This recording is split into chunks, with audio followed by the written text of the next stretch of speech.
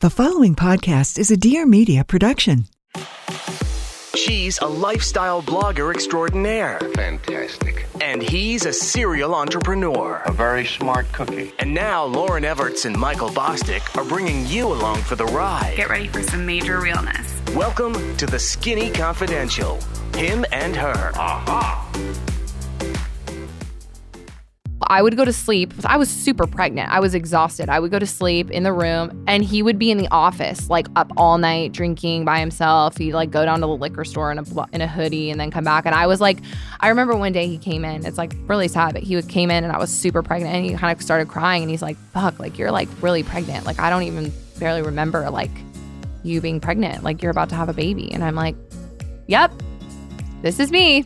It's hard to hear the damage that we do because, again, it's such a selfish and self-centered disease where you don't really realize a lot of this is happening. Because where Ashley's about to go is, I was actually on the first floor at Hoag Hospital while she was giving birth to Delilah on the fourth floor. Have we got an episode for you? Jason and Ashley Wahler are on the podcast. And I'm sure you recognize them from The Hills. I mean, Jason was like iconic with Lauren Conrad. She didn't go to Paris because of him. And then he ended up marrying this beautiful, dynamic, smart entrepreneur, Ashley. And together they're like this power couple. And of course, you've seen them recently on The Hills. You also may recognize Jason from Celebrity Rehab, which we get into.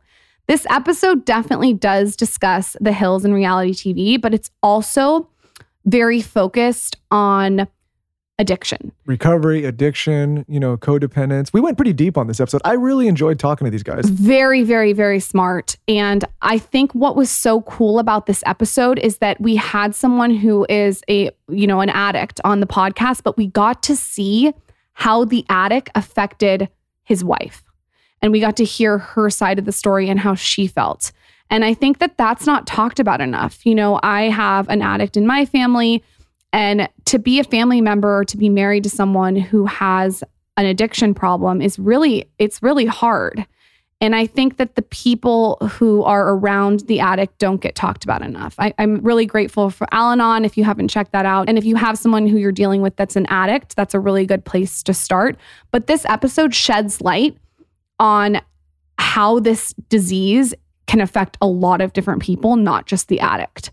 With that, let's welcome Jason Wahler. He's a host, an actor, a TV personality, and a philanthropist who, like I said, have appeared in many hit shows. And then his wife, who's a hairstylist, a colorist, a designer, a mom, and she has a new hair care accessories line called the Gold Collection.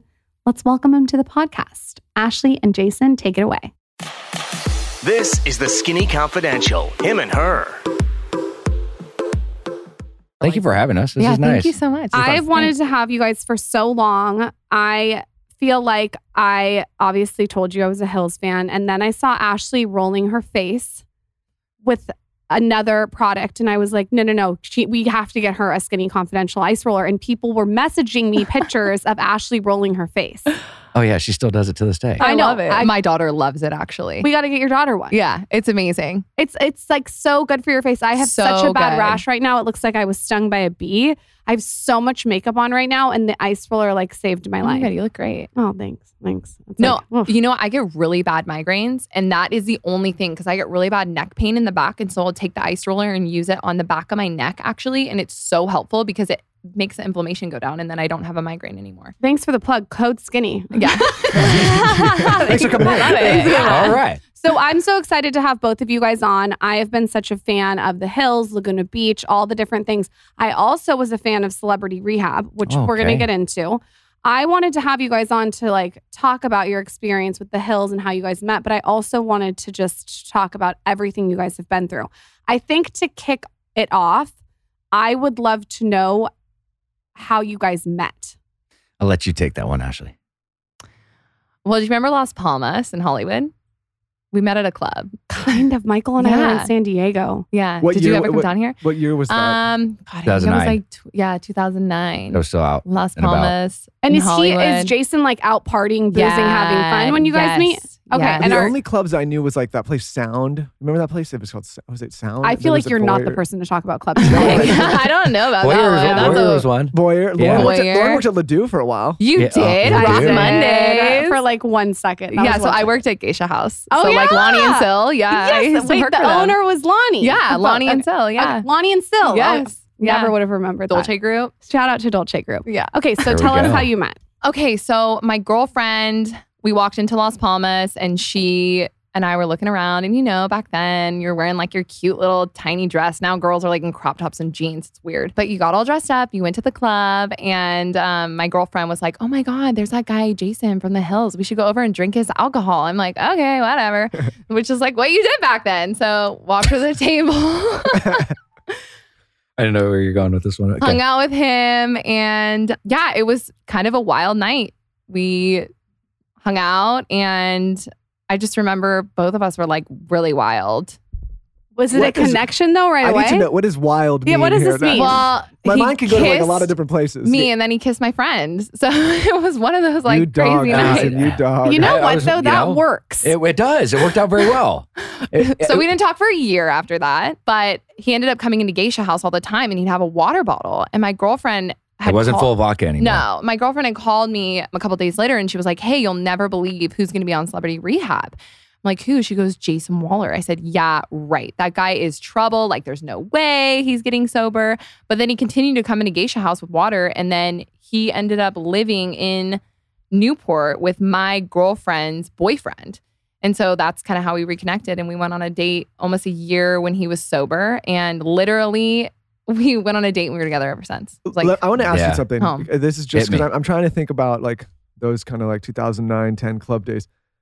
I imagine that wasn't the easiest to go to those places with just a water bottle. It's like you're still kind of. No, you were still in the mix of it. But I mean, at that time, after when I started coming back in, I'd acquired some time of sobriety. And so I was already moved back to Orange County, got out of this environment. But I still had a lot of friends up here. So I was coming back and forth. And this was, 8-9 months down the road. And when I was back down there, actually, after Celebrity Rehab, I lived with Jason Davis. Unfortunately, he's no longer here. So sad. A kid by the name of Andrew who was friends with her friend, and that's kind of how we all reconnected again. But yeah, no, it was I wouldn't recommend that in the early stages of it, but I mean, I was just such a different place. And then right after I got out of Celebrity Rehab, for the first time, I actually got like a real job. By the time I grew up playing baseball. That's all I kind of had to do: go to school, get decent grades, and then the show happened, and then just went off the deep end, you know what I mean? And just thought I was living the dream, being paid to party and travel the world at 18, 19, 20, 21. So long story short, though, when I connected with Ashley, I'd actually had a real job. I actually was... You're 24. I remember his first real job, 24 years old. Yeah, I started working in the treatment industry, and I was a recovery advocate. And I worked with Mike Netherton, who was the president of Betty Ford for 25 years. Betty Ford's right-hand man. So I had a great mentor. Dr. Drew is still a very dear friend, but he was a mentor for me back then as well. And I really surrendered. And so that's really when things transitioned, was July 23rd, 2010. Do you think being on the hills contributed to the spiral of addiction, or do you just think it helped propel it? So this is it's a great question. I do not blame the shows for my addiction, right? I mean, I was pre-genetically disposed. I got half my family struggles with addiction and or mental health. It just sped everything up. Definitely, it added fuel to the fire because it created access.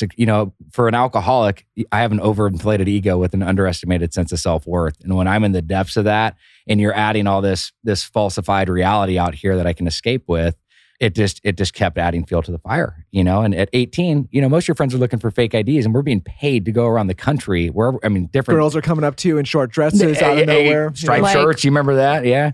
They got friends. Was I in a striped shirt? No, your friend. I'm just kidding. I'm like, I think I was in a green She's, yeah, she's dress. like No, that. but not the friend Yeah. that- I wasn't a Yeah, stripe, yeah, Jason.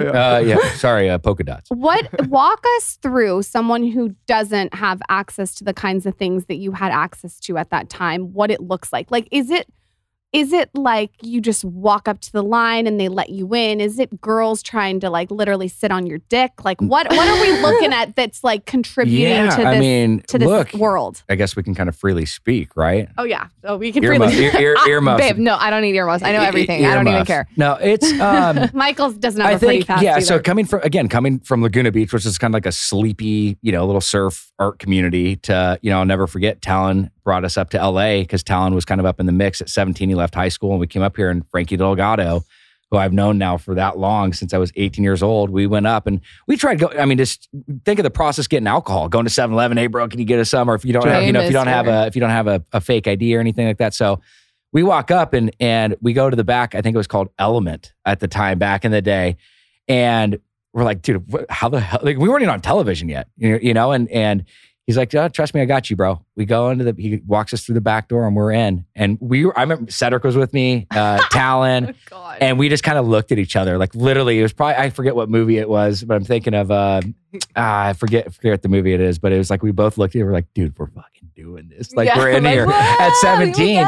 And that's when my addiction definitely started to kick off and just having this access. So we're up here every weekend. Well, because like everybody else in high school is probably there, they're down doing the sleepy town, doing the house party thing, and you're like up here. Coming up here. And so I was just thinking about how, because Talon was on the first season of Laguna. That's why he had this access. I came back from boarding school. So then that's when I came back, and then we ended up having, the second season came out. But that's kind of how it initially happened, because Talon was on Laguna, and he started dating Lindsay Lohan and stuff. So he was dating like big names. Yeah, so that's how we kind of got into the mix. But it was crazy. For just the access, being able to get in, everything was free. Now you're getting paid to come to these places. Unlimited girls. It was gnarly. I've always wanted to ask this question. I don't know how I've never asked this question on this podcast. When you're on such a popular show and you're single and you're young and you're out having fun, especially in LA, and I think you're going to say yes, can you spot the girl that has desperate energy because she knows you're on the show? There's kind of like, what do they do? Tell me what they do. Like, how do they act? God, they're just overly flirtatious, and it's there's like almost a desperate side to it, you know what I mean? Or they're just kind of like, hey, can we get a drink? Like, they're just overly flirty. It's just very apparent. It's almost, there's not something like very, very particular that they do. I'd be like, oh, that's how you call it out. But they were just, I don't know. They get clingery. Yeah, they're very clingy. Well, here's I the call thing. it ear horn. Like speaking of someone who, I love it. That's good. as a guy who say you're like another experience didn't have that access, like random girls aren't just popping up out of nowhere, no matter what kind of, even if you're a good looking dude, they're not coming out of nowhere and just being like, hey, they want a little bit of a pursuit. So when it must be weird when it's the other way around, because it just doesn't happen normally to men. I think that's probably why Jason liked Ashley, though, is because it sounds like you were like kind of underwhelmed the first night and you were like, work for it. That's true. I feel like I was. What do you think? I don't know.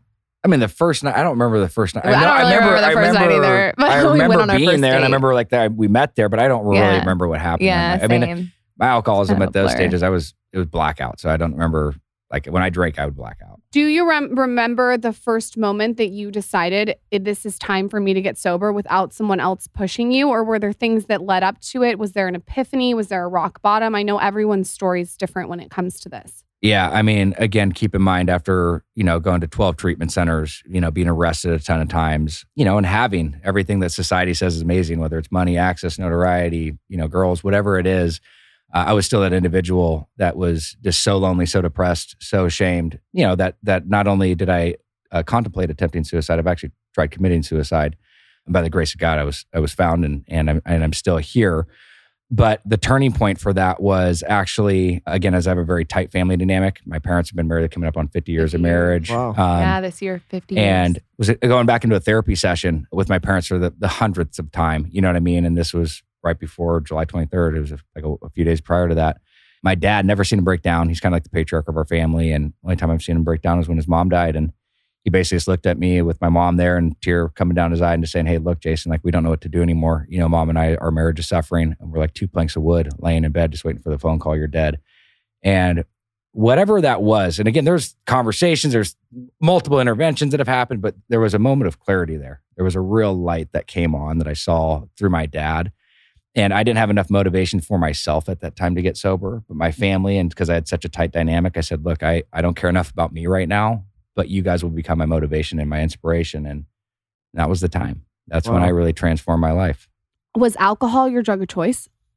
Yeah, I would say alcohol is my drug of choice, but anything that would make me feel different, I was addicted to. I loved cocaine. I loved anything, any form of uppers. I I tried all types of pills and stuff, but I never got into the like heroin or any needles or any of that type of stuff. But side note on cocaine for anyone who's listening, and you could probably speak more eloquently on this, but I heard that like recently it's completely different than it used to be when you were doing it. It's like laced with fentanyl and stuff. And people, is this maybe you could just do a little like it's one of the most dangerous times right now. I mean, for anyone who's listening who's doing cocaine, you could, if you know anything about it. That would be cool. I mean, I just think in general, drugs are way different than they were just overall. I mean, I'm talking about marijuana. You're talking about any forms of prescription drugs. I mean, pills nowadays that look just like a Xanax, that look just like an Oxy, that look just like a Valium. They're actually pressed and then they're actually fentanyl based. So yeah, you have to be really careful. Coke is cut with fentanyl. Yeah, we had 100. So you have to understand, addiction is the leading cause of death in America for 50-year-old individuals and younger. I mean, just kind of keep that in mind. We had 100,000 people just this last year die from overdoses. That's not with, dealing with heart attacks, cirrhosis of the liver, all that. That's just purely over 100,000 people. And it's the only disease in American history that's been on a steady incline with the amount of people dying, with a steady decline with the amount of success. Oh. Yeah. Wow. It's one of these charts going like this, as opposed to it should be going up together. And the pandemic, I've seen so many people that like I would never, like they're like, I'm drinking more, I'm taking more pills. So sad. Even when you watch some of the reality TV show, you can tell like something's off. Yeah. It's so sad. Yeah. Well, you guys know what the number one form of happiness is, right? What? Longest living study at Harvard. You know what it is? What?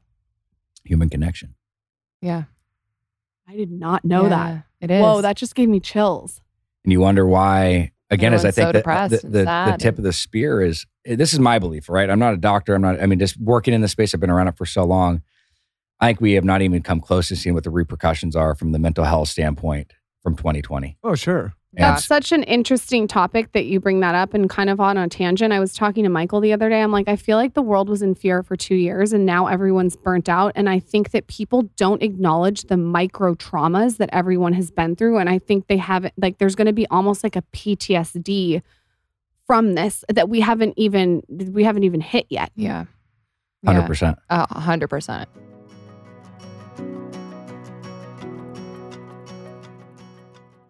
Every single morning without fail, I start with my chlorophyll water. I love it. It's become a routine. So what I do is I wake up, I do my light movement hydration, open the shades, I try to get some meditation in, and then I do one of those Tinks cups that everyone has on Instagram because it makes the water freezing cold with tons of ice.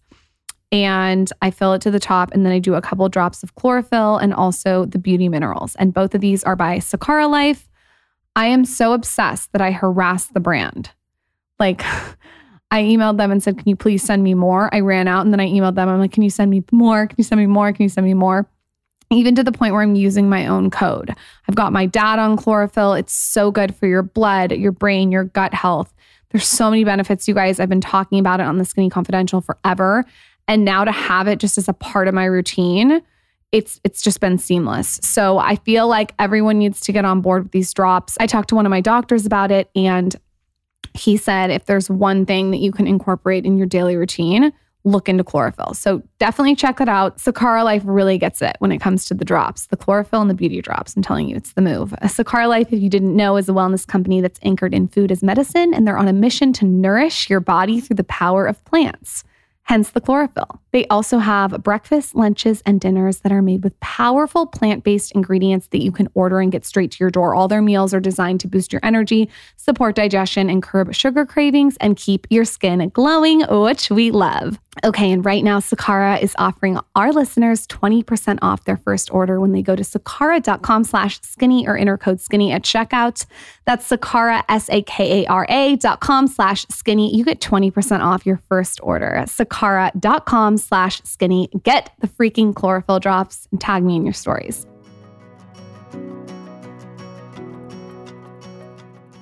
But that's why it's important to have conversations like this, because I think more knowledge is power. Yep. So when you decided to get sober and you're on a date with Ashley, was this was this it? Were you sober from then on out? And how did you sort of support that? And were you guys dating at all ever in between, like when you were using give us like kind of your journey sober? together of how that was working. So we didn't talk for a year after we met at the club. And then when he started, done, bro. when he started coming into the restaurant in Geisha House, that's when we decided to go on a date. I actually was going to FITM and I was finishing my degree, and I don't know how we reconnected. I think through social media, like Facebook or something. And we ended up trying to get together, and our schedules weren't working out. And then finally we went out on our first date. We went to Ovo Trisante in Brentwood. I used to love that restaurant. I remember it so well. And it's actually a funny story because of the stage 5 clinger ear horn situation. When Jason came to pick me up, he did not have a date planned. He just said, hey, do you care if we go and hang out with a few of my friends? So Jason did not take girls on dates anymore because there were so many psycho fans that he had to take girls on group dates in case he had to leave the girl with his friends. Yes, seriously. What a move. Yeah. It was that bad? Yeah. It was really weird. Like, I mean, the shit that because I imagine people it's hard to decipher who's dating you for you and who's dating you for what they think you are. 100%. Yeah. Wait, what do you mean? Like they would what are they doing? Michael had a girl that chewed glass. What? That was weird. That's pretty legit. That's really weird. That was weird. Listen, wasn't that was weird. It was kind of a turn on too at the same time. He was I feel you on chewing that. Yeah. glass, but yeah. So they were Bit just right through the wine glass. They would just be so weird that you couldn't even. It would just be it'd be like overkill with what they do, to the point of like it being super uncomfortable and awkward. And like I literally wanted people there. Like I didn't know if they were going to try to sue me or like what, you know what I mean? It was just like, it was like for anything. I also have to understand I was in a super sick state of mind. Like this, like for that last year, 2 years, it was almost protection for myself too, just because I was such a bad alcoholic. But you were sober then. I know. I'm saying, but I'm saying in general, then. when I started doing that towards the end, it was just more of like to make sure that it was how the cool, support. Yeah. Support. 100%. Yeah, exactly. So you go on a date with his friends? Well, there was like a nutritionist and then like another friend. I don't look like I was in shape, And then another friend. I think there were 2 more friends. I think Brendan came with us, and then your nutritionist, and then maybe one more person. And then we ended up like leaving such them. A good memory. I remember exactly what I was wearing too. I was wearing like these like probably cheap lace-up boots from Melrose, and like this gray shirt that had like a skull on it or something. I don't know. It was I can spot the time. And like, remember the really tight skirts that you used to wear, the bandage skirts? Oh, yeah, I think I was wearing one of skirts. those with like the lace-up heel boots. You guys should be yourself so for Halloween one year when you met. That'd be so bad. So did you fall in love with him the first date, or was it not like that at all? First date, I think it wasn't necessarily that I fell in love with him, but I felt like this really weird sense of home. My parents have been married for 32 years. I grew up in an Italian family, very strong like Catholic morals, and his family was a very big family too. His parents have been married for a really long time. So we automatically kind of hit it off with having that like very strong family dynamic. And we left his friends and we literally laughed the whole entire car ride. And I just felt like this weird sense of peace. I don't know. It was like a feeling of home. So at this point, had you already been on celebrity rehab? Yes. Yeah. Yeah, you were done with it. Yeah, I didn't date you when I was on celebrity rehab. Let me ask you a personal question. Mm-hmm. And Jason, please don't take offense. But when you see someone that's struggling and they've been on celebrity rehab and they've been on television, but you still have the foresight to be like, hey, this is my person. Like, what are you seeing and what are you able to ignore? Because I think a lot, you know what I mean? Like a lot of people would look at this and be like, oh, this is a fix-it project maybe, right? And I don't mean that offensively. None taken. So honestly, I had no idea about addiction. I grew up like my parents gave me alcohol when I was 8, with like a little glass of wine with dinner because that's just what was very normal in my family because we grew up very Italian. So maybe you weren't like, you didn't realize like what real addiction was. I really had no idea what addiction was. And this is such like 2009. Like people weren't even talking about struggling with addiction or anything like that. So when he had told me though that he, the first thing he said to me actually in the car was, listen, my sobriety is number 1. Nothing comes before that. Not you, not anybody. Number 1, and God. And without that, I literally have nothing. And so that moment on, I didn't drink around him for like a year. Like literally stopped drinking as a support to him. Because I felt like I'm not, drinking for me is not like really a big deal. Whatever I could do to be a support to him, I loved him. So whatever I could do, because we used to go out. We would go to Hyde. We would have fun. And I wouldn't drink around him because I didn't want him tasting alcohol in my breath. I just felt like it was kind of rude.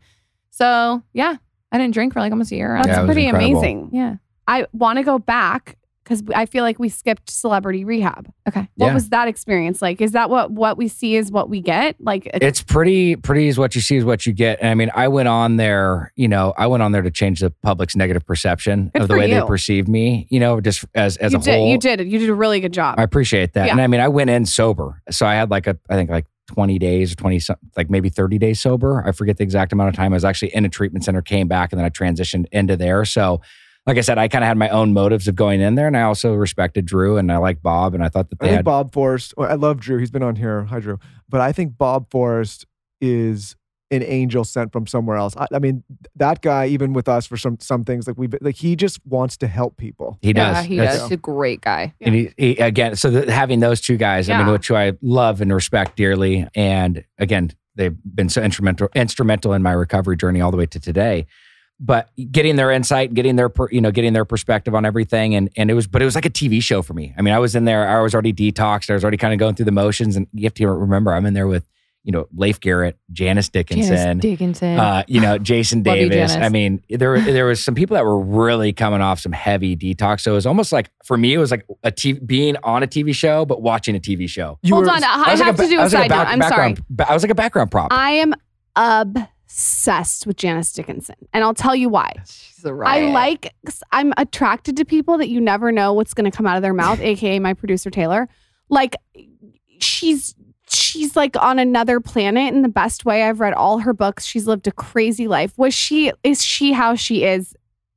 Yep. I mean, we hang out with Janice. We love her. I've been friends with her for years. You should have her on here. I bet she'd come on here. She's the best. Come on. I would die. Yeah, she's awesome. I think I would. Weren't you talking to her? Weren't you trying to work that out? I was talking to her on Instagram, but I don't know. I feel maybe you guys can say that Lauren's obsessed with her. I love her. Anyway, love that. The coolest story about her, she's doing phenomenal. She actually married a psychiatrist from UCLA. Yeah, that's cool. Yeah, so she's that's why you can't really haven't heard from her. Like, she's like doing really, really well. Good for her. So, but I'll connect you too. Yeah, she's the best.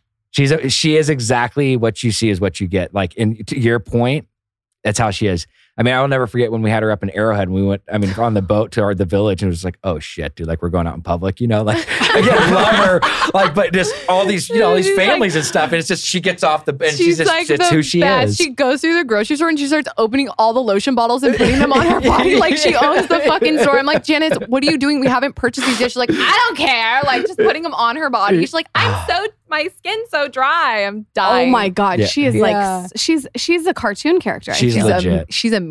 Okay, so go ahead. So you're in the house. Did you name everyone you're in the house with? You said Leif Garrett, Jason Davis. Yeah, Jeremy London. Jeremy Jackson in there too? No, not Jeremy Jackson. Rachel, you could tell, Tiger Woods' main mistress.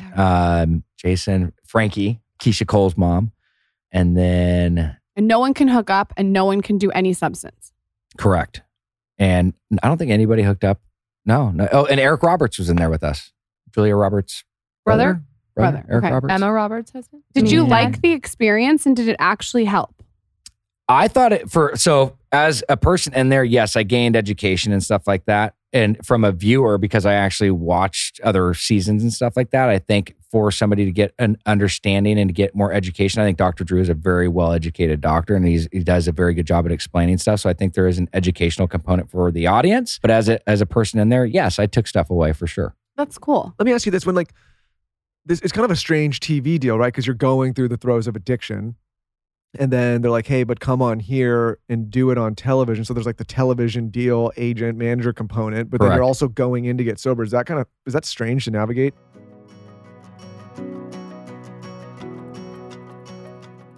Carrie, Uma have been saving my feet from gaining weight with pregnancy. It's been a bitch on my feet. I've literally had to go to a foot spa for 2 hours a week. I've had to stretch my ankles. I've had to roll my foot on a tennis ball, and I've had to find new shoes. And thank God for these shoes, because they're super classic and simple. And of course, white, I like my white shoes, but they're also comfortable. It is so hard to find shoes that are comfortable, especially when you're pregnant. And these shoes have 15,000 5-star reviews, tens of thousands of waitlisters. And their main one, the one that I like, is their Akkas. You have to check it out. If it looks familiar, it is. It has that kind of classic, nostalgic, canvas sneaker feel. I like a very simple sneaker, but these are comfortable because they're made to be worn. There are so many shoes that I have ordered that I get, and then they're so uncomfortable because they're not made to be worn. They're like an art piece. Michael Bostic knows this with his cowboy boots. He's had to switch them out recently because of his back. Yeah, I've done some damage to myself. Boots aren't speaking to me so good anymore. They're not treating me so well either. So yeah, that's why I love these things. I mean, and I love a good pair of white sneakers. So I got mine in white, and they are really goddamn comfortable. Can we say that on this ad? I don't know. We got them matching. It's kind of cute. They're next to each other in our closet. Cariuma ships all their sneakers for free fast in the USA. They are comfortable as shit. And for a limited time, the Skinny Confidential listeners can get an exclusive 15% off your pair of Cariuma sneakers. That is CARIUMA.com/skinny. You get 15% off. That's CARIUMA.com/skinny for 15% off, only for a limited time. Again, the ones that I like are the Akas.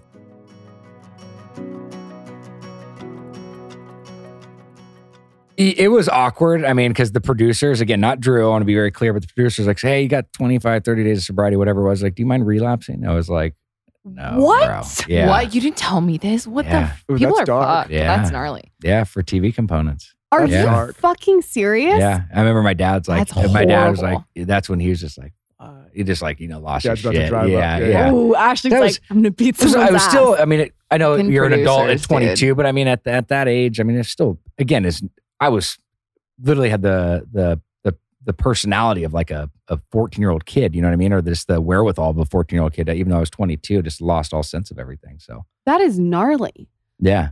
So you had a good experience besides that. You meet Ashley, you're sober. Is anything going on after that, or are you just sober after that? I was sober for Long almost time, five years. almost 5 years. Yeah. Yeah. And then did you guys get married within that 5 years? Yeah, we got married. We had like the perfect cookie cutter Orange County life. We got married. We bought a house. We got a golden retriever. Yeah. King Lou. And Yeah. when did you have your first daughter? We had not had her until Jason was actually not sober anymore. So do you want to tell the story? Yeah. Well, so we got married 10, 12, 13. Yeah. And we got that married that date. So I can, Oh, so I can what's our remember. date? We got married. Do you remember? 13. 10, 12, 13. Yeah, that's what I'm talking about. That's literally why we did it. I wanted to do 11, 12, 13, but it was, It the was weather was too. taken. And the weather was kind of funky. We weather got was married in kinda funky. Malibu.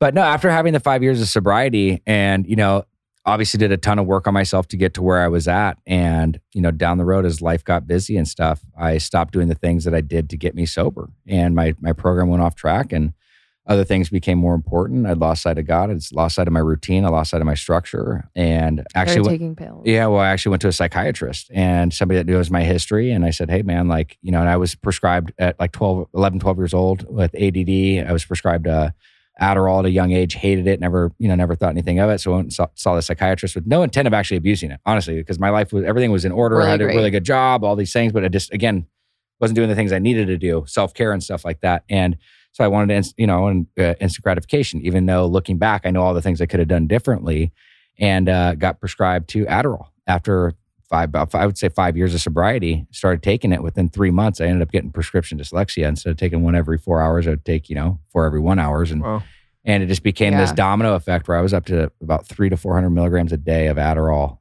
Adderall makes you, I feel like if I even took a 20 milligram or 10, I would be so irritable. Were you so irritable? I was fucking taking apart my shredder. Like I literally was like tweaking. It's pharmaceutical Tweaking synthetic hard. grade. It's it's meth. It's pharmaceutical synthetic grade meth. This is the reason I Amphetamines. wanted to have you guys on, though, is this conversation, because I would like to hear your side of when this, did you start to know that he was kind of jonesing maybe to do something? Did you feel that? Good. Was the energy changing? What was your vibe during all of this? First off, I think it down traits too from my family dynamic. My mom's very codependent, and I always was taught take care of your husband. He's kind of the one that's responsible. He's the one in charge, So when I had met Jason and he was he was the breadwinner of the family.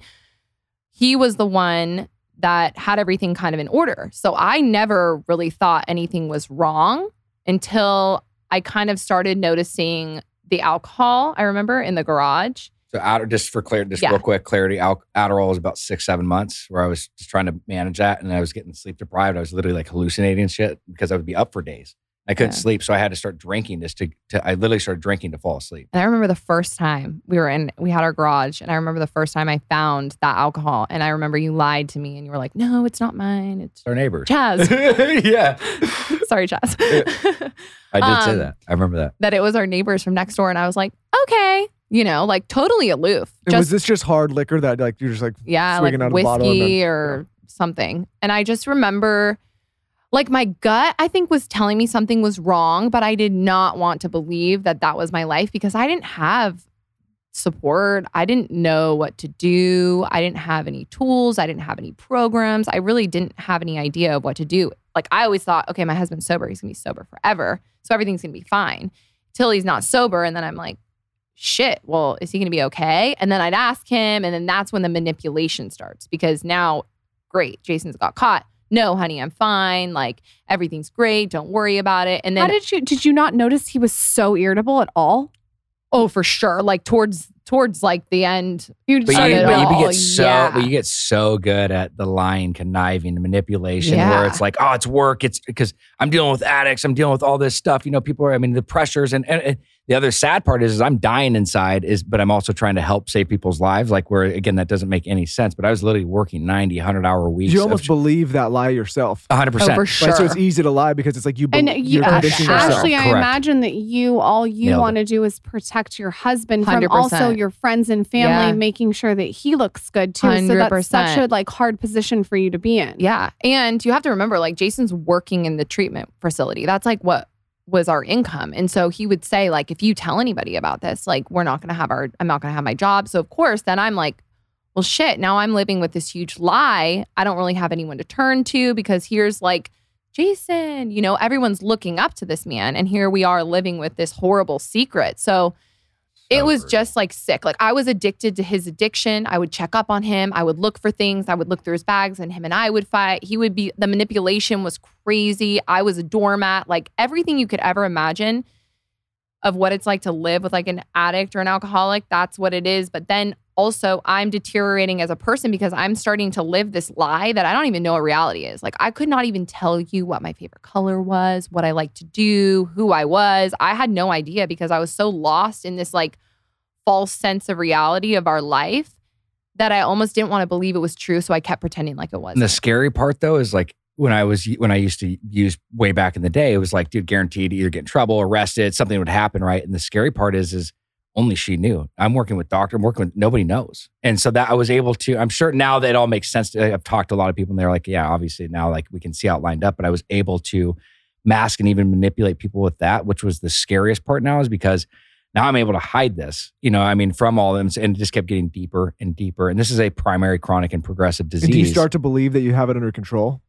I did, yes, for a while I did. And then, I'm managing this. Correct. And then it got to a point where obviously everything that she's saying, internally it was basically we were imploding from the inside out, and as opposed to usually it was from the outside in. This was all happening. Let me ask you one more question because and tell me if this is not your quote, because I wonder and maybe we skipped over this a little bit, but you went to the psychiatrist or therapist, you got Adderall, but it says here, relapse begins before someone even picks up a drink.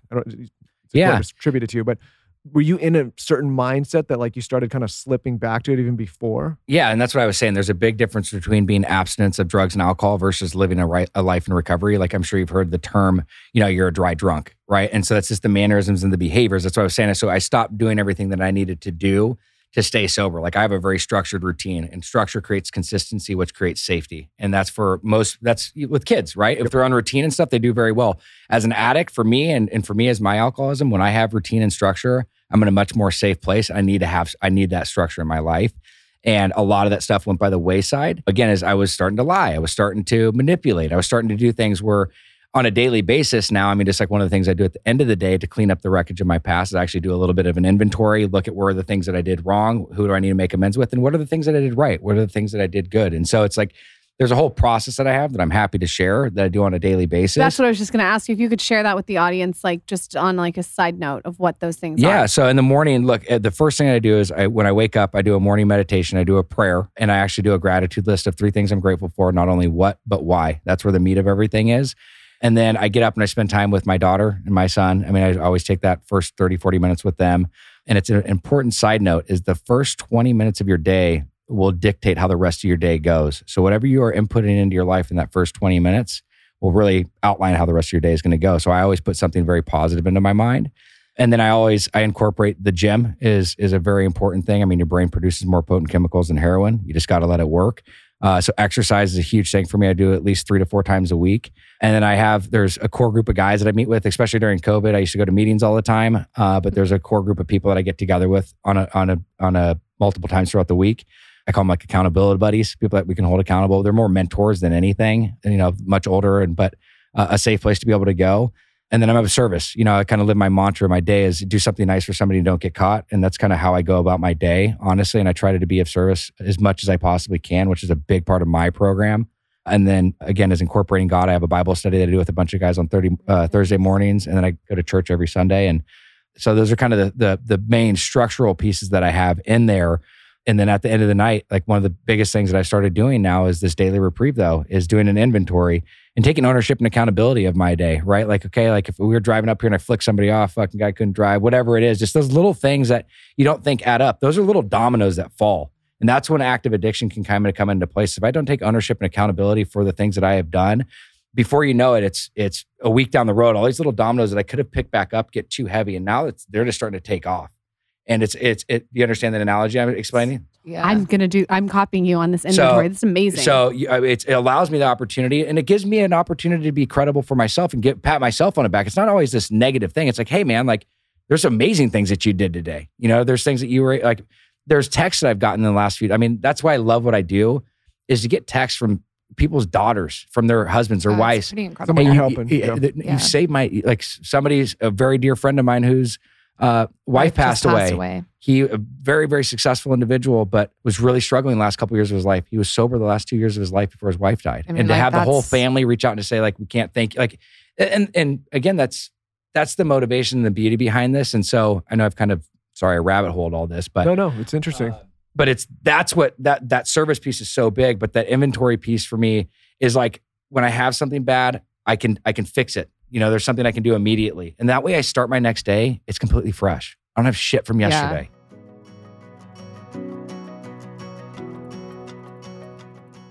Lauren, I don't know if you know this. What? But I've been on fire lately with my health routine. People are very interested in the supplements. And here's the real deal. This is a no BS, real deal, what I do every single day of the week. Literally every single day, never a day off. When I travel, anywhere, anytime, any place. If I could only bring one supplement with me, only one, and usually, I bring like almost a suitcase full, but if I could only bring one, that would be my Athletic Greens, because it has everything. It is an amazing multivitamin. You get all of your greens. You get a probiotic. It is jam-packed with nutrients. And this is literally my morning routine. Lauren wants to know. I wake up with the dog before the crack of dawn, before anybody. We go downstairs. I pour a huge glass of water with a teaspoon of sea salt and then a heaping scoop of Athletic Greens to start my day. Do you use my frother to froth it? Because it's the best with the frother. I use a shaker to shake it, but you could use a frother. No, the frother's better. You could use whatever you want. And again, this is why I love it to travel, because it's so easily transportable. You can put it in water when you're at a restaurant. You can put it in your breakfast. You can put it, all you need is literally a glass of water, put a scoop in, and boom, you get all of your multivitamins, you get your probiotic, you get your greens, get energy, get alkalized.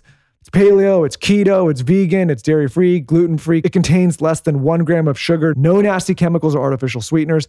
And here's the best part for me, and like this may be different for everybody, it doesn't break the fast. There's arguments against this, but for me, I've measured my levels and it does not break my fast. So for intermittent fasting, I still can use this. So check it out. Athletic Greens has over 7,000 5-star reviews. And right now, it's time to reclaim your health and arm your immune system with convenient daily nutrition, especially heading into the flu and cold season. It's just 1 scoop in a cup of water every day. That's it. No need for a million different pills or supplements to look out for your health. To make it easy, Athletic Greens is going to give you a free 1-year supply of immune-supporting vitamin D and 5 free travel packs with your first purchase. All you have to do is visit athleticgreens.com/skinny. Again, that's athleticgreens.com/skinny to take ownership of your health and pick the ultimate daily nutritional insurance. athleticgreens.com/skinny.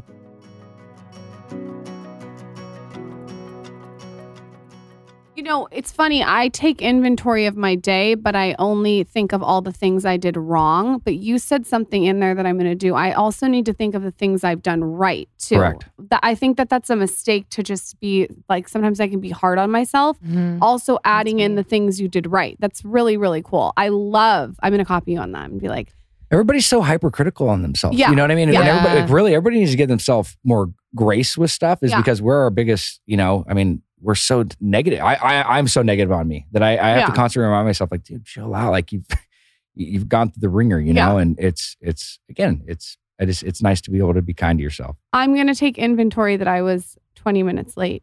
That's one thing I did wrong today. We just did a podcast with this guy, Ethan Cross, who wrote a book called Chatter. And a lot of it was like the voices that's in or basically what's in our mind. And he said for, study after study just shows like how hard we are. Like we say things to ourselves that you would never say even to your worst enemy, right? Correct. Itty bitty shitty committee. That's what we call it. Yeah. Yeah. Ashley, when did you see Jason? He said you were imploding from the inside out. What was the last straw where it was like, you need to go get help? I can't deal with this anymore. It's too big for me. I had a moment like that with my sister, and I literally she said it earlier, you had to surrender. So there were like a few, because it happened a few times. But when we ended up having to sell our house, Jason on top of it had like a really bad gambling addiction that was on top of the drinking and everything else. And just for the audience to have context, was the gambling addiction before the drugs and alcohol addiction, or is this simultaneously? It was simultaneous sports betting. Yeah, really bad. So we ended up selling our house, and then it was kind of like this thing because I was heartbroken when we had to sell our house because Jason grew up very different than I did. I did not grow up with money. My parents always had like hand-me-down furniture. So this was like a house that we moved into where everything was like restoration hardware custom. I was very attached to my things at the time because I never really had like super nice things. Whereas Jason had grown up on jets and always had really beautiful built houses. His dad was a home builder. So everything, they'd always lived in like fresh homes and everything was great. But so when we had to sell our house, it was very heartbreaking for me. And, Jason always promised, this house has really bad memories for me. So this is also where the manipulation comes into place. If we move, I'll get sober because this house has bad memories now. So if we move, it'll be better. I'll get sober in this house. I don't have any bad memories. So I remember we moved to Corona Del Mar. We lived in this like really beautiful house close to the beach. And can I just really quick ask too, did you know the reason you were moving was because of the gambling addiction, or were you manipulated into thinking it was something else? No, I knew it was the gambling addiction. And had you talked about it, or was it something you just knew inside? There was so much money I couldn't hide it. It was just, it was just. And do you tell your friends and family, or do you protect him? No, I don't say anything. Yeah, that's what literally. That's what I would do. So a bookie's going to come break your legs type situation, or is it? No, I was always just good about my payments, and I mean, it just got to a point where I ended up stopping, but everything was so backed up now that I was just kind of like, and I was in such a bad place where kind of needed. It was kind of like we had so much equity in the house, so it was kind of like I just wanted to like clear everything, and you become addicted to keeping a secret. Yes. So that's what I want you to talk, but that's what people need to understand is wherever there's an alcoholic or an addict, there's a codependent, and sometimes they're just as sick, if not sicker. Yeah. So now I'm just contributing to the disease because I'm not saying anything. I'm letting everything happen. And I kept thinking like, if I say anything, my life's going to fall apart. But my life was a fucking mess. You know what I mean? So it doesn't matter. I think I had this false sense of reality that if I say something bad's going to happen. But I was already living in disaster, so it didn't matter. But, well, I'll stop and then I'll keep going into our Corona Del Mar house. And then when I ended up like putting my foot down. So we actually moved to our house and things were still getting bad and they were getting worse. And I thought, maybe if I have a baby, it'll get better. I kept thinking like, maybe if we have a kid, he'll get sober. I kept thinking a lot of people think that, I bet too. So this is probably helping a lot of people. Yeah. A lot of variables thinking that, okay, if we bring a kid in the mix, he'll have to get sober because we'll have a kid. We'll be so busy. That didn't happen. And it got to the point where I was so close to having the baby. And I said, there's no fucking way I'm going to have this kid by myself. Like it had just gotten so bad. That's when you were taking a ton of Adderall. You were drinking like a fifth of vodka, like a day practically. I mean, it was in front bad. of you? No, I would go to sleep. I was super pregnant. I was exhausted. I would go to sleep in the room and he would be in the office, like up all night drinking by himself. He'd like go down to the liquor store in a hoodie and then come back. And I was like, I remember one day he came in. It's like really sad, but he came in and I was super pregnant and he kind of started crying and he's like, fuck, like you're like really pregnant. Like I don't even barely remember like you being pregnant. Like you're about to have a baby. And I'm like, yep, this is me. It's really, it's like really, hearing you talk about it's really sad. But it's your addiction, and I think that it helps so many people who are listening that have addiction. I mean, it's a true disease. I mean, no, it's super cunning, baffling, and powerful. But it also, again, it's we've made, we've cleared the wreckage, but it's also it's hard to hear the damage that we do because, again, it's such a selfish and self-centered disease where you don't really realize a lot of this is happening. Because where Ashley's about to go is, I was actually on the first floor at Hoag Hospital while she was giving birth to Delilah on the 4th floor. He was in detox when I had Delilah. I had to AWOL him. So what does AWOL mean? Like, basically, AWOL is basically where you take him out without him being cleared. So he hadn't been cleared yet in detox. I needed it, not AWOL, babe. It's AMA. I had an AMA where you leave against medical advice. And so, long story short, is I was in detox for 48 hours. Ashley's water broke. I got the call, like I was sleeping. All you do when you're coming off of that much Adderall, so you just sleep for days. And so then I got woken up and they're like, your wife's coming into the hospital. She's going to be up at the 4th floor. So I actually was sober.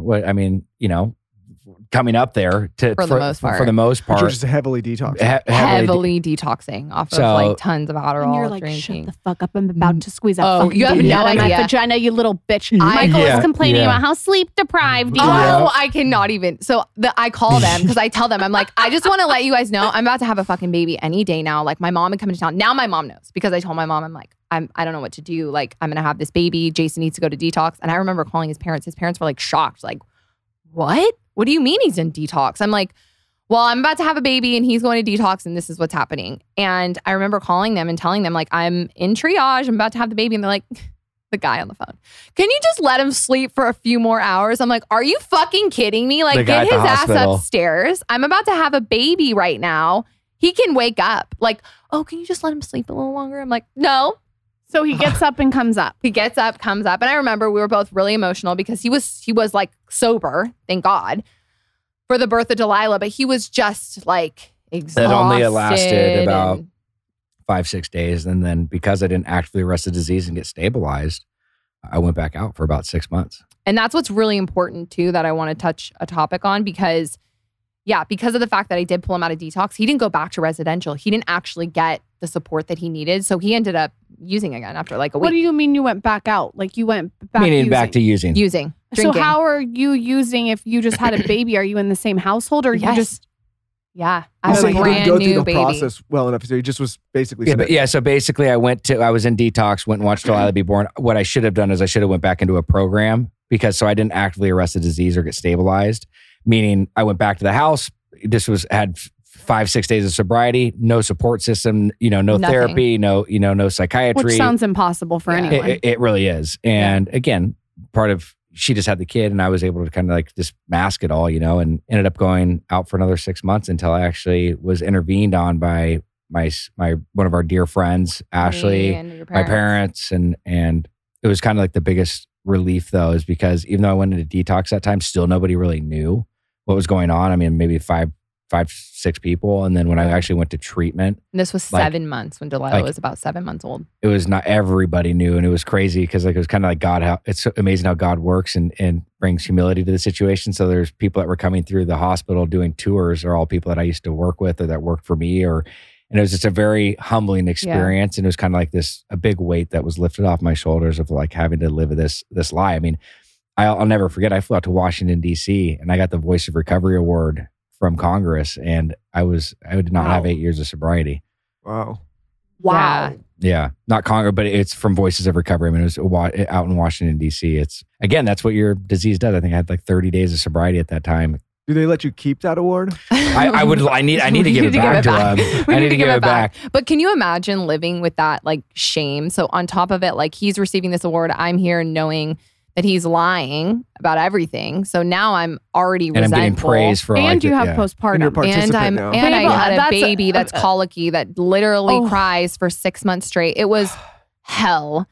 And yeah, I remember I got so nervous. So basically you're in like the twilight zone. I hadn't slept in so long. I had no idea what the fuck I was doing with Delilah. I was in a trauma lifestyle anyway. And on top of it, she's crying. And I'm sure that's because I was so stressed throughout my whole pregnancy that when I brought her into this world, she was probably like, put me back. Like, this is not safe. Like, I'm scared. I ended up having her, and then close to 7 months, I remember just Jason, like he was never abusive or anything like that, but I just remember being very nervous because he would pick her up and hold her, and I thought, fuck, this is not good. If he's drunk, he goes in there and picks her up. What if he drops her? Yeah, they're like fragile at that. So the open fragile. fontanelle area. I like, oh my God, I can't even talk about that area. It's so delicate. Fragile. So it's just, yeah. It's just scary. Yeah. And I think that's when I finally, because you're like 6 months in, so you're like a little more alert of the situation, and you're like, all right, this is not going to happen anymore. Like this. Yeah, but you also were like putting your head on my chest to make sure I was still breathing. Yeah, like, it was bad. There was so much trauma. Like, I mean, because the amount that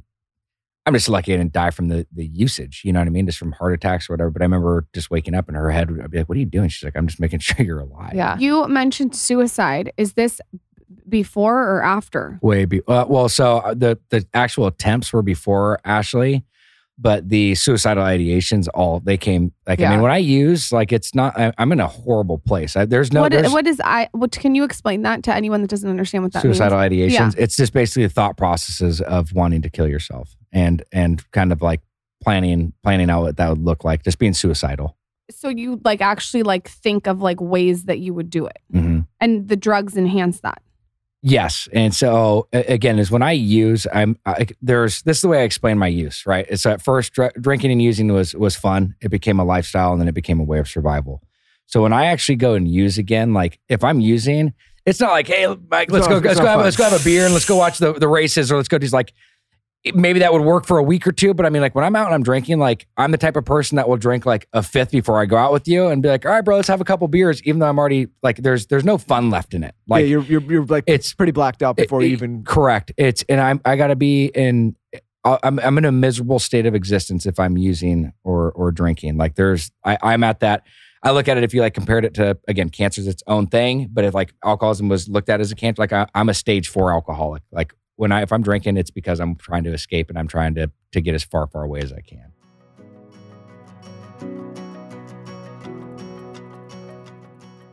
As you guys know, we just interviewed Nicole of Ring Concierge, and she is so major and she is so knowledgeable when it comes to buying any kind of jewelry or diamond. I am so inspired by her story because she's really a resource when it comes to the diamond industry.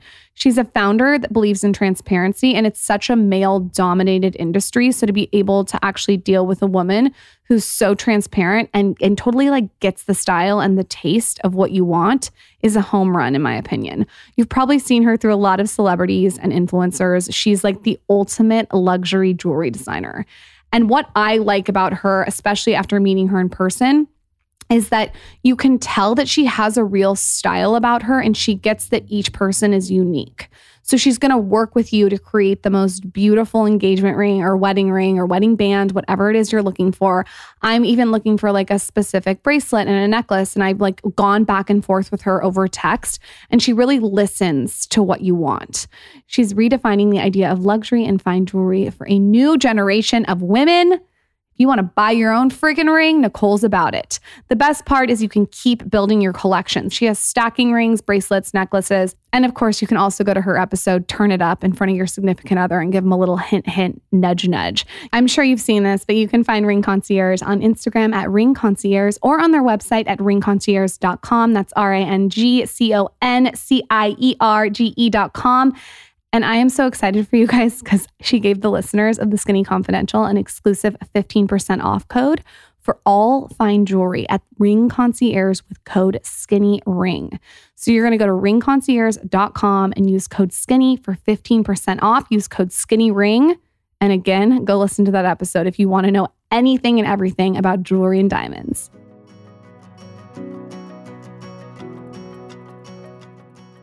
So after 7 months, you got sober? You went to treatment? Yeah. Yes. Yeah. We had an intervention on you. Yes. I'll never forget. We had to like buy you booze just to get you to go. Can I ask you something about treatment? Because it's like, I have that video. There's a lot of, I think especially Orange County. I mean, this area that we've all grown up in, Orange County, San Diego, LA, there's what I would call like the fancy rehabs, like the kind of like, eventually, I think when your sister got sober, like it was not fancy anymore. Like this was a place that you don't want to be, right? It's like you couldn't put this place on television, right? Of all the places you went, was there a certain type of facility that ended up helping the most, or was That's it like? That's a good question. Yeah, that's good. No, you bring up a really good question, and I think, look, not to diminish any of the ones that are like high end, but I think some of them it's like you're going to having sushi and like you're like it's like when Lauren's sister got sober, like it was you're right. yeah. There was no glamour when Faye finally got sober. Like it was not a glamorous place. No, you bring up a phenomenal point, and that's been the struggle in the trial in our own industry is, look, treatment does work and recovery is possible. But unfortunately for me personally, there's out of the, let's call it 15,500 facilities, I'd refer to about 10 to 15% because there's about the other 80%. There's probably a good chunk there's 20% that are bad, that don't have the right practices, the right policies, procedures, the right doctors, the right psychiatrists. I mean, it's run and operated bad. And then there's others that they cut corners, they do different things. And again, that's just my experience, right? Is take it or leave it. But, I've worked in the space for a long time. I've seen a lot of facilities, and there are great programs out there. And it's so individualized. It's not like this one plush place is going to be better for her sister than this one non-plush, more indigenous type of facility that's run by the county. I mean, it's different strokes, different folks. And it really comes down to the assessment. I think it's very clinically incentivized, and we've learned that. So when somebody actually goes into treatment, it's so important that they're properly diagnosed, right? And I mean, I think that's one of the biggest things is so many people are misdiagnosed when they go into treatment. When they do these biopsychosocials and get a full assessment of an individual, oftentimes you're getting somebody being schizophrenic, you're getting somebody that's showing signs of bipolar or sleep deprivation, and you're misdiagnosing them when they're not even properly stabilized. So they're actually not getting the best type of care. And so I think, again, it's so important in the beginning stages that it's when you look for facilities, again, it is important to make sure, look at the medical director, look at the doctor, look at his credentials. Look, is he an ASAM certified doctor, addiction specialty in medicine? The psychiatrist, what is their background? What is their history? How long have they been in this? And that's like one of the things is looking at all the staff, look at how long they've been in the space, look at the turnover rate. Like actually, when you go to a place, I highly recommend that you tour it. And when you are in there, you are actually able to, when you sign in because you're signing away the HIPAA compliancy thing, when you're doing a tour, pull a client aside and say, hey, how's this program? Do you like it? Is it going well? Like, do your research. It's just like if you had cancer, you're not just going to go, I'm going to go check out this place on the corner, or, I'm going to go to Dr. Google and go to the highest paid Google search. It's like, do the due diligence, do the research around it and go in there. But it's like, for me, any place that like I send a family member, a loved one, friends and stuff like that is I do the due diligence and I put I see, feel, touch it. And I go over there and I see how many times is a doctor running the case, or is he handing it off to a nurse practitioner? Like there's so much information that you can really get. And it's a multifaceted disease. It is very complex, and it's so important to get versed on it. So people that are struggling with people that have addiction, like in this case with Ashley, like my biggest advice for people in Ashley's shoes is to get educated. Yeah. Well, that's why I asked, because you need to have a resource podcast. That was really like, there's even that like bit of information. I feel like you should have a resource podcast for people who are struggling to go to. Listen, the reason I asked the question and I'm basing it being ignorant to those type of facilities and places, but I try to consider myself somebody that does research and is educated. But even someone like me who's looking and is curious, like I still don't know, right? So I think there's many people that just have no fucking clue. Because it's not talked about, right? But I think if I was using, like me, myself, and I wasn't ready to get sober, and I'm just being really self-aware, I would want to go to these bougie places because it's like, oh, while I quote unquote get sober, I can get all of these different things. So do you think that sometimes people are going to these bougie recovery rehabs to just, I put it in quotes, get sober, but not really get sober? I mean, yeah, there's people that go to treatment and they're not in a place. I mean, again, you're talking to a guy that went to 13 or 14 different places, right? And there's many times, I went to treatment in Hawaii. I surfed all the time. Like there's times where, and again, the treatment was fine, but it was also, my motive wasn't to get sober, and everybody is in a different point. And, so I think when people are going to treatment, I think there's people that are really going there and they're accustomed to a different type of lifestyle and they want those types of amenities, whether it's a C-level executive, entertainer, whatever it may be. There's just a lifestyle that goes towards that and for a comfortability. And there's other people that obviously want to take advantage of that situation. But for me, I went to treatment. I mean, I went to some nice places and I went to some very non-places. Can you say a name of the best place that you would recommend if someone's struggling, or are you not allowed to say names? I'm more than happy to do that. But it's so individualized. It's because like if somebody what Mike's going through is completely different than what Ashley might be going through. Okay. And because it's different. Yeah. There's not one, that's the biggest thing is there's not a cookie cutter program, right? There's a really good primary eating disorder. There's a really good adolescent program. There's a really good, dual mental health. Diagnosis programs that people don't realize. Maybe a more like tangible or practical question is like, if you were going to start doing the research and try, like say you're somebody that has a loved one that you want to get help for, where would you start? Like just we actually started a nonprofit coming up on 2 years, and we gave away almost $1 million in scholarships this last year. Wow. For treatment. But one of our things is creating the most safe and trusted environment for people that are struggling with mental health and or addiction. So you can come to us and we can help you go through, navigate the situation that you're in to best point you in the right direction. We're not affiliated with any facilities, anything like that, but we actually have clinicians and case managers that will help direct you to the place that it could be the most appropriate, help you get educated, help you get versed on that. Because again, I want to point this out there. Like I always say, Dr. Google, because people will go there and they go to these glorified business cards, being these websites that get, it's highest SEOs. And listen, I want to say, I used to have an agency, and I don't know if I've ever talked about this, but we got approached by a lot of facilities, like treatment facilities, trying to get us to run traffic or to run SEO to like rank them. And I always felt strange. Like we never actually ended up doing it because it felt strange to kind of use marketing practices to rank facilities. If that makes sense. But I think that's my point. A lot of people just go on Google and they see these things that populate because they're maybe doing marketing practices. So my advice would be is talk to people. Everybody knows somebody that's gone through addiction. I mean, and if you haven't, again, is ask a doctor, ask friends, ask your church group, ask some type of it's like a degree of separation to find somebody that's gone to treatment. Plug into a meeting, but it's asking people that have had success with that and sharing your story for relatability and connectivity. And then, looking them up and going there. And then again, going over everything that we went over, looking at the turnover rate, looking at the credentials, looking at the doctor, looking how long they've been around, looking at what they treat and ask the questions, how are you going to best serve or, will you treat somebody with my conditions and go in there and have the conversation with them. And again, I wish it was just as simple, and that's what we're hoping to make Red Songbird Foundation for everybody that struggles with addiction. What's the Instagram if someone wants to go check it out? Red Songbird Foundation. Perfect. Yeah.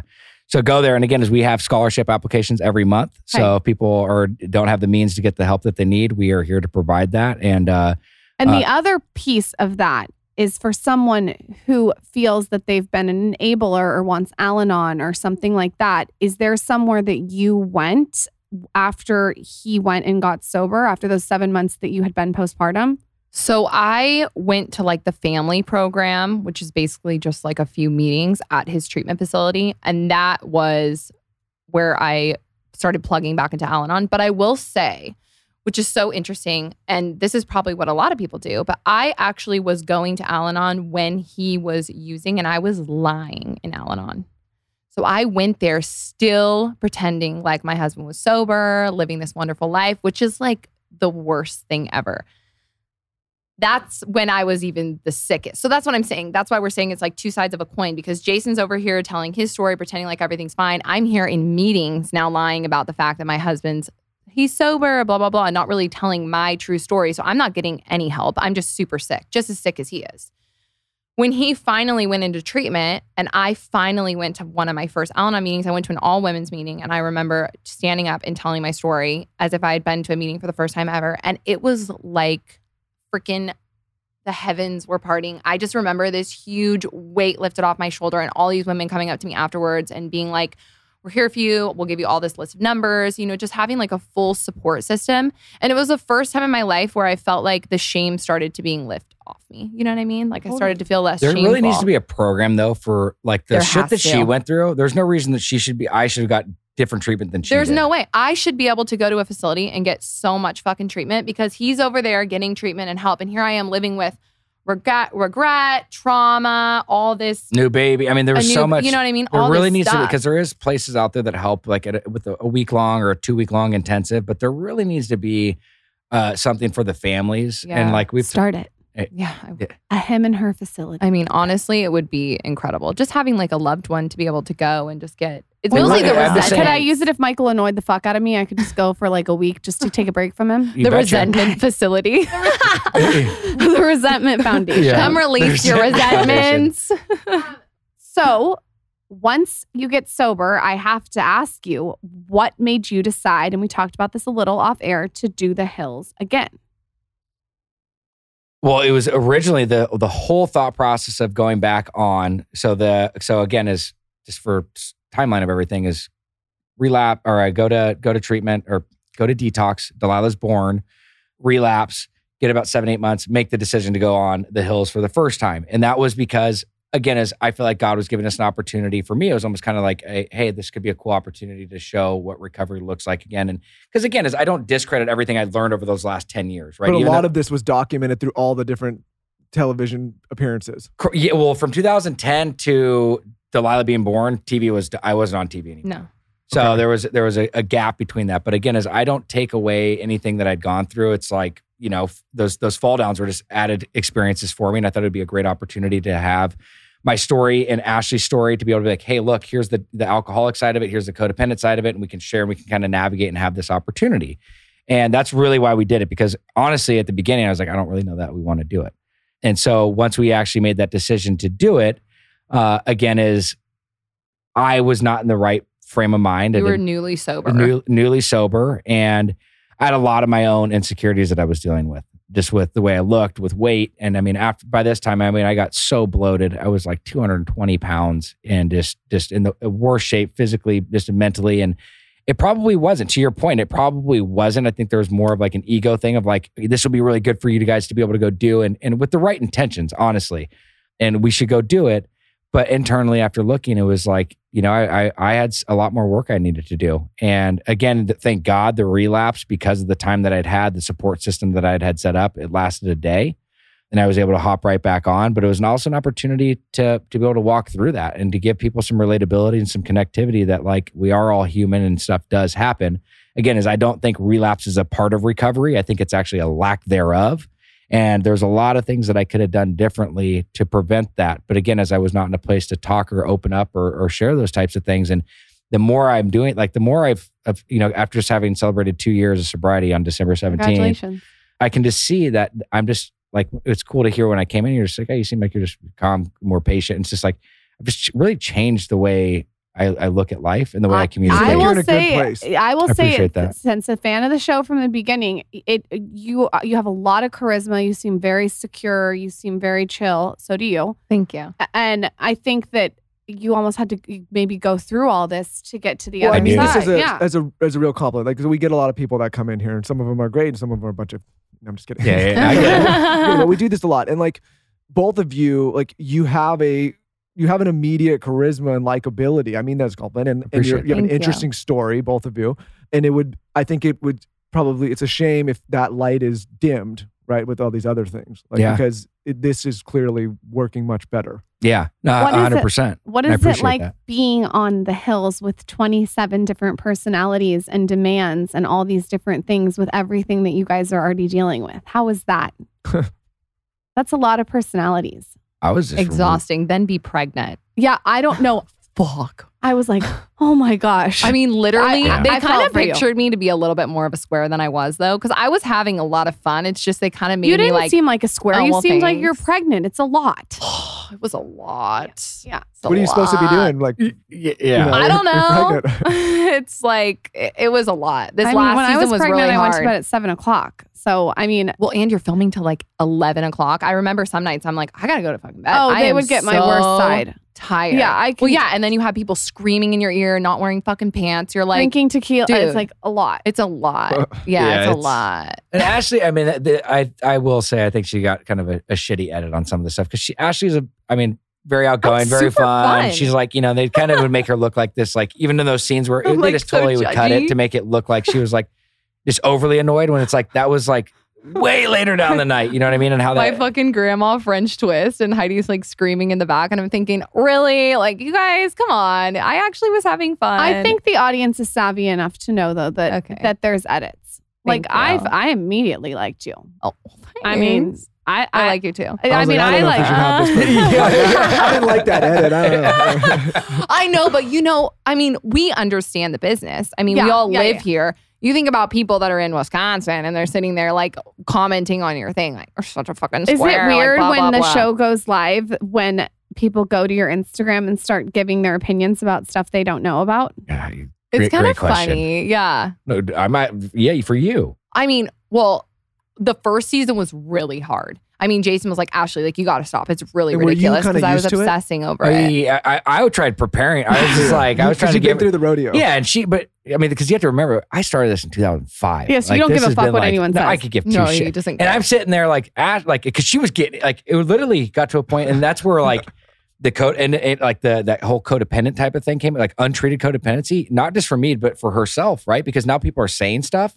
So it's really affecting her. Yeah. And so that became a whole nother thing where, again, it's outside my wheelhouse, but I mean, I was trying to give as best insight and best direction as I could with this because I'm like, you gotta just fucking step back. Yeah. Like, people have the time to say this shit. Like, hey, you're taking up rent in their head. Like, you're not thinking about them, you know? I've realized that, though, whenever I give advice on that, it's one of those things that you have to just go through to get to the other side. Yeah. Like, now someone could say anything to me. They've said it all. Same. And I'm just like, Like, you know, same. but when you first happens to you, you're like, oh my God. And I can't even imagine being on a television show. I'm not on a television show, but like you almost have to like, she almost had to probably go through feeling like upset and like jumbled and then to get to the other side of not giving a fuck. Yeah. I feel a lot better now. I think the biggest thing too is once that first season happened, it was like, okay, then the second season I felt a lot more comfortable. But now I'm pregnant, so I'm just like hormonal and irritable. And then people are saying shit about Jason. And that's when I was like, oh, no. Yeah, like Mama Bear came out for sure. So where are you guys at with the show not being renewed? I'm so sad. What are you guys doing and working on and putting your energy towards now? Well, I launched a hair accessory line. I know. I want to hear all about that. Your hair looks beautiful. Thank you. In September. And so I'm actually working on my second collection. So that I'm hoping will come out this year. And we're maybe going to do a podcast. So I'm vlogging right now our whole entire journey. I see it for you guys. Moving across country.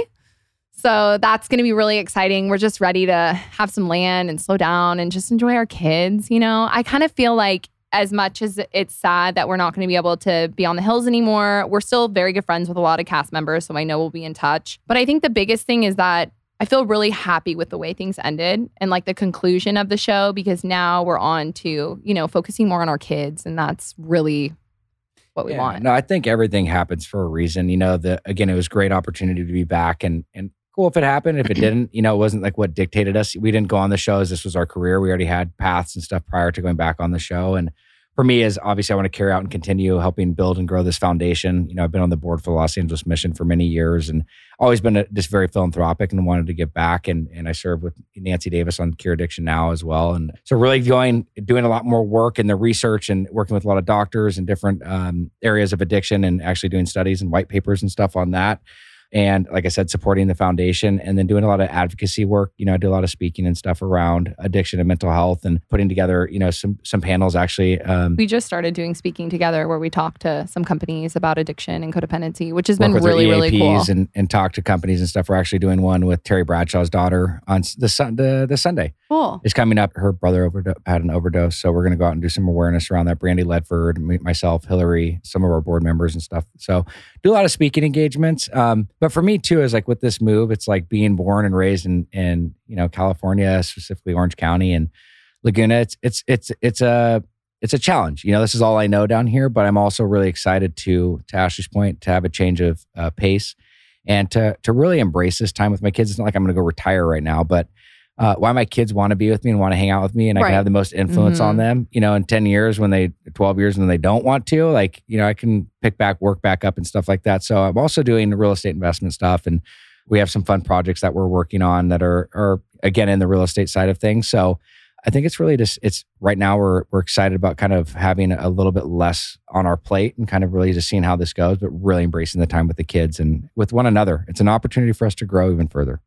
You know, we moved from LA to Austin, and I will say we came here this week, obviously, to do a bunch of podcasts and stuff. And I looked at Michael last night and I just said, I can't wait to get home. And it's nothing against LA. It's that Austin for us is so grounding. And that's the word I've realized. Like, it's just, it's not even that it's like slower. It's just more nature and like just more focused on things I actually want to put my energy towards. But listen, I think at some point if you're curious about a big city and you haven't been in one, like it is an interesting and maybe positive experience to come and, live in a big city. It doesn't have to be LA, it could be New York, it could be any big city, Chicago, whatever.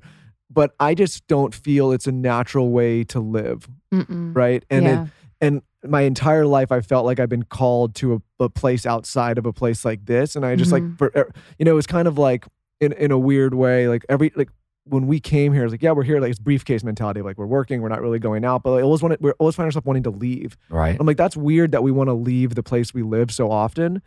And I just think like it's a lot of it's because it's so artificial, right? This is not how humans evolved to be in these like massive structures with all this shit everywhere. Our point is you guys, I think, are going to love it. I'm so excited to watch your next journey. I wouldn't be mad if you did a Tennessee reality show with Justin and Kristen. Who knows? Yeah, who knows? I would love to see that. I also wouldn't be mad at a podcast. You guys both are very good on the mic. Where can everyone find your hair collab, your Instagram, Jason's Instagram? You shared your foundation's Instagram, but maybe one more time just for the audience. So my hair collection is the Ashley Wahler Gold Collection. It's at basicextra.com/Ashley Wahler. You can also see it on my Instagram at Ashley Wahler. And then you can click my link there and you can see our whole journey about our lives and everything we've been going through moving across the country. Gone. That's it. No, you're good. Keep going. Thank you.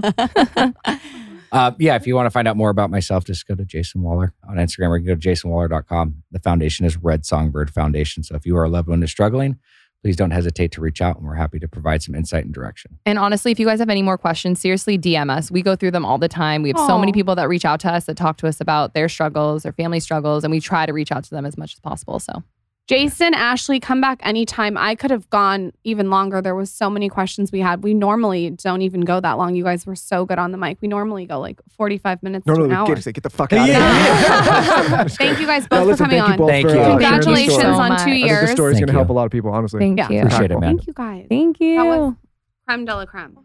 Do you want to win some Ashley Wahler beauty clips? They have the prettiest limited edition hair accessories. They are so cute. They're pieces that you can wear in your hair for everyday wear, or you can wear them to weddings. Very pretty pieces. She is offered to do a little giveaway with you guys. It's called the Gold Collection. All you have to do is tell us your favorite part of this episode on my latest post at Lauren Bostic, and make sure you're following Ashley on Instagram. With that, we'll see you next time.